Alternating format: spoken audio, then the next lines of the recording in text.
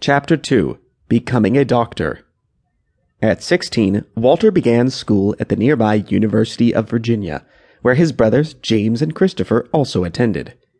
After the first year of Walter's studies, it became evident that the financial burden of 3 sons in a university was too expensive for Walter's father. Walter took it upon himself to work towards a medical degree, since it would be quicker to complete than a master's degree. Walter also challenged the school to award him his degree earlier if he could pass all the necessary exams to become a doctor. With hard work and conviction, Walter passed all of his exams before his 18th birthday. In a class of 50, he was ranked 3rd. He received his Doctor of Medicine in 1869 and remains the youngest person to graduate from the University of Virginia Medical School to this day. After his graduation, Walter still desired further study in the medical profession, so he moved to New York to study at the Bellevue Hospital Medical College. There he would earn a 2nd degree. For several years, Walter Reed interned in New York in several different hospitals. He was an assistant physician at New York Infants Hospital, an assistant physician at Kings County Hospital, and a resident surgeon at Brooklyn City Hospital. During this time, Walter Reed also served as a district physician for the New York Department of Public Charities. His young age, compassionate heart, and sharp mind provided him many different opportunities.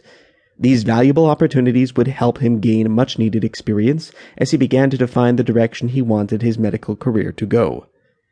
At the age of 22, Walter was appointed a job with the Brooklyn Board of Health as a sanitation inspector. There were only 5 inspectors at the time. This particular job gave Walter much insight into neighborhoods that were full of densely populated tenements.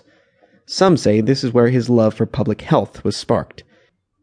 About his time in New York, Walter Reed wrote, "My stay in these cities has done me an incomparable good. By it I have obtained an extensive hospital and sanitary experience, which is worth to me more than I can now estimate.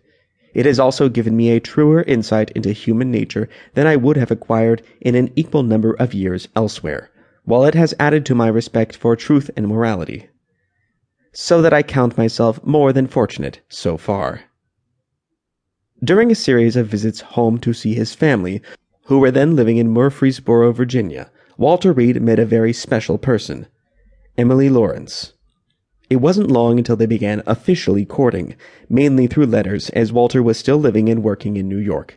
When it became apparent to him that he would one day marry Emily, Walter felt he must find consistent work to sustain his future wife and a family. Walter was ready for a life outside of the large metropolis. His solution to achieving his desires was to join the Army Medical Corps. Joining the Medical Corps was not easy, as he had to pass a very challenging examination. The exam consisted of information about a wide range of medical topics, but also Latin, Greek, mathematics, and history. Walter had to spend a lot of time preparing and studying for this arduous 30-hour exam that was given over 6 successive days.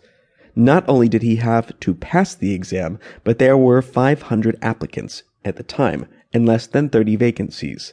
He wrote to his dear Emily during this time, describing the great strain he felt about this rigorous exam.